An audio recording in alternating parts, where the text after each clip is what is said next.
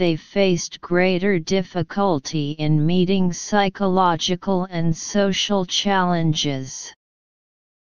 Lead author Assistant Professor Sito Pai from NTU Singapore's School of Social Sciences said, "Parenting by lying can seem to save time, especially when the real reasons behind why parents want children to do something is complicated to explain." When parents tell children that honesty is the best policy, but display dishonesty by lying, such behavior can send conflicting messages to their children. Parents' dishonesty may eventually break trust and promote dishonesty in children. Our research suggests that parenting by lying is a practice that has bad consequences for children when they grow up. Parents should be aware of this and consider alternatives to lying, such as acknowledging children's feelings, giving information so children know what to expect, offering choices and problem-solving together, to help children develop good behavior. The analysis found that parenting by lying could place children at a greater risk of developing problems that the society fails, such as aggression, and rule-breaking behavior. Some limitations of the study include relying on what young adults report about their past experience of parents lying. Future research can explore using more information providers, such as parents, to report on the same topic, suggested Assistant Professor Sito. 46. Why is a parental lie mentioned in the first paragraph? A. To introduce the topic for discussion. B. To tell a popular way to educate children. C. To prove the great influence of the police. D. To show the harmful effects of parental lies.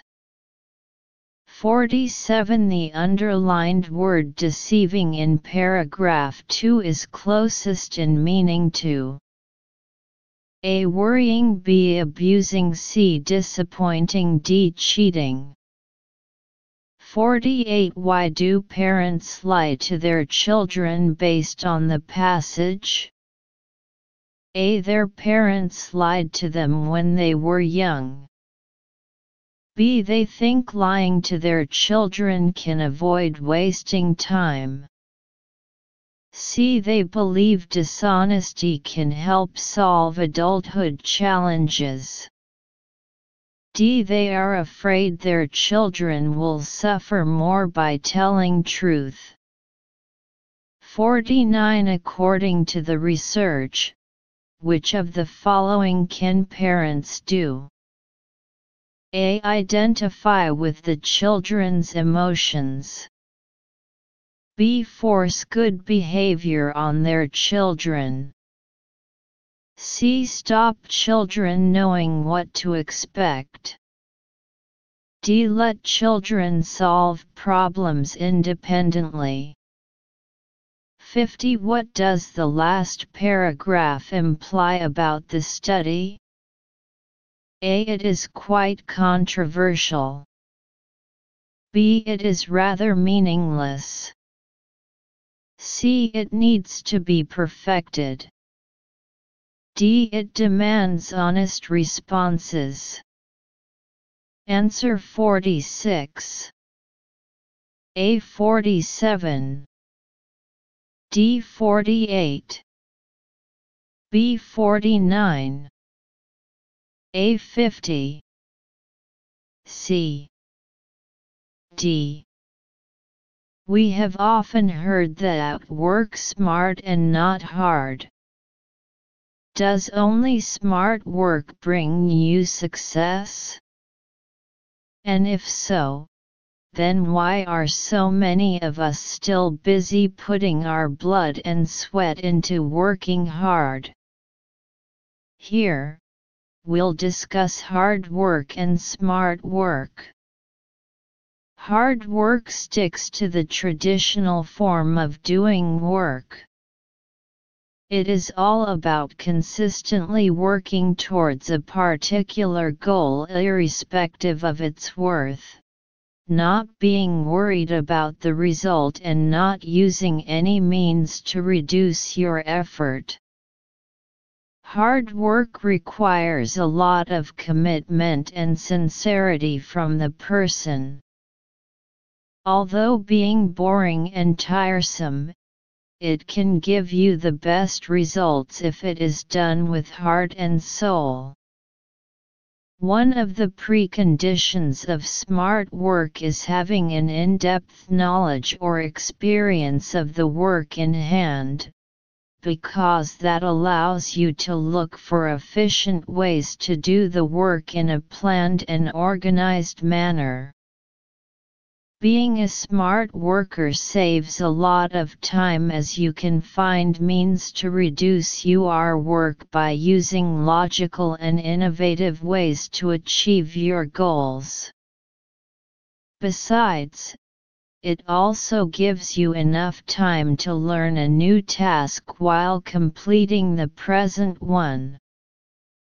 Although it seems that smart work is a better option, what we forget is that smart work is the fruit of hard work. Only when you work hard you gather the expertise, professional skills, and the knowledge to understand the work in hand and efficiently improve on it and work smartly. So which do you think should be preferred? We are sure you have heard of united we stand, divided we fall, and that is true in this case too. You will attain great heights and lead a better and comfortable life if you combine both smart and hard work together. You are not smart, your hard work will never pay. A donkey only does hard work, while a horse does hard work and uses its smartness whenever and wherever it needs. In a similar way, smart work is the result of hard work. To master the quality of smart work, you really need to work hard. Through hard work, we gain experience which helps us discover new things that in turn enables us to work smartly. The effort is important, but where to make that effort makes a difference. 51. What can we learn about hard workers from paragraph 2? A. They lack proper work skills. B. They always have great patience. C. They tend to ignore the goal of work. D. They obtain excellent results from their work.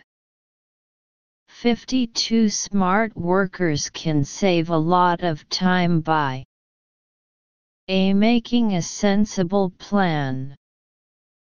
B. Making use of creative ways. C. Learning experience from others. D. Getting inspiration from a new task. 53. What does the author think of hard work? A. It is inspiring.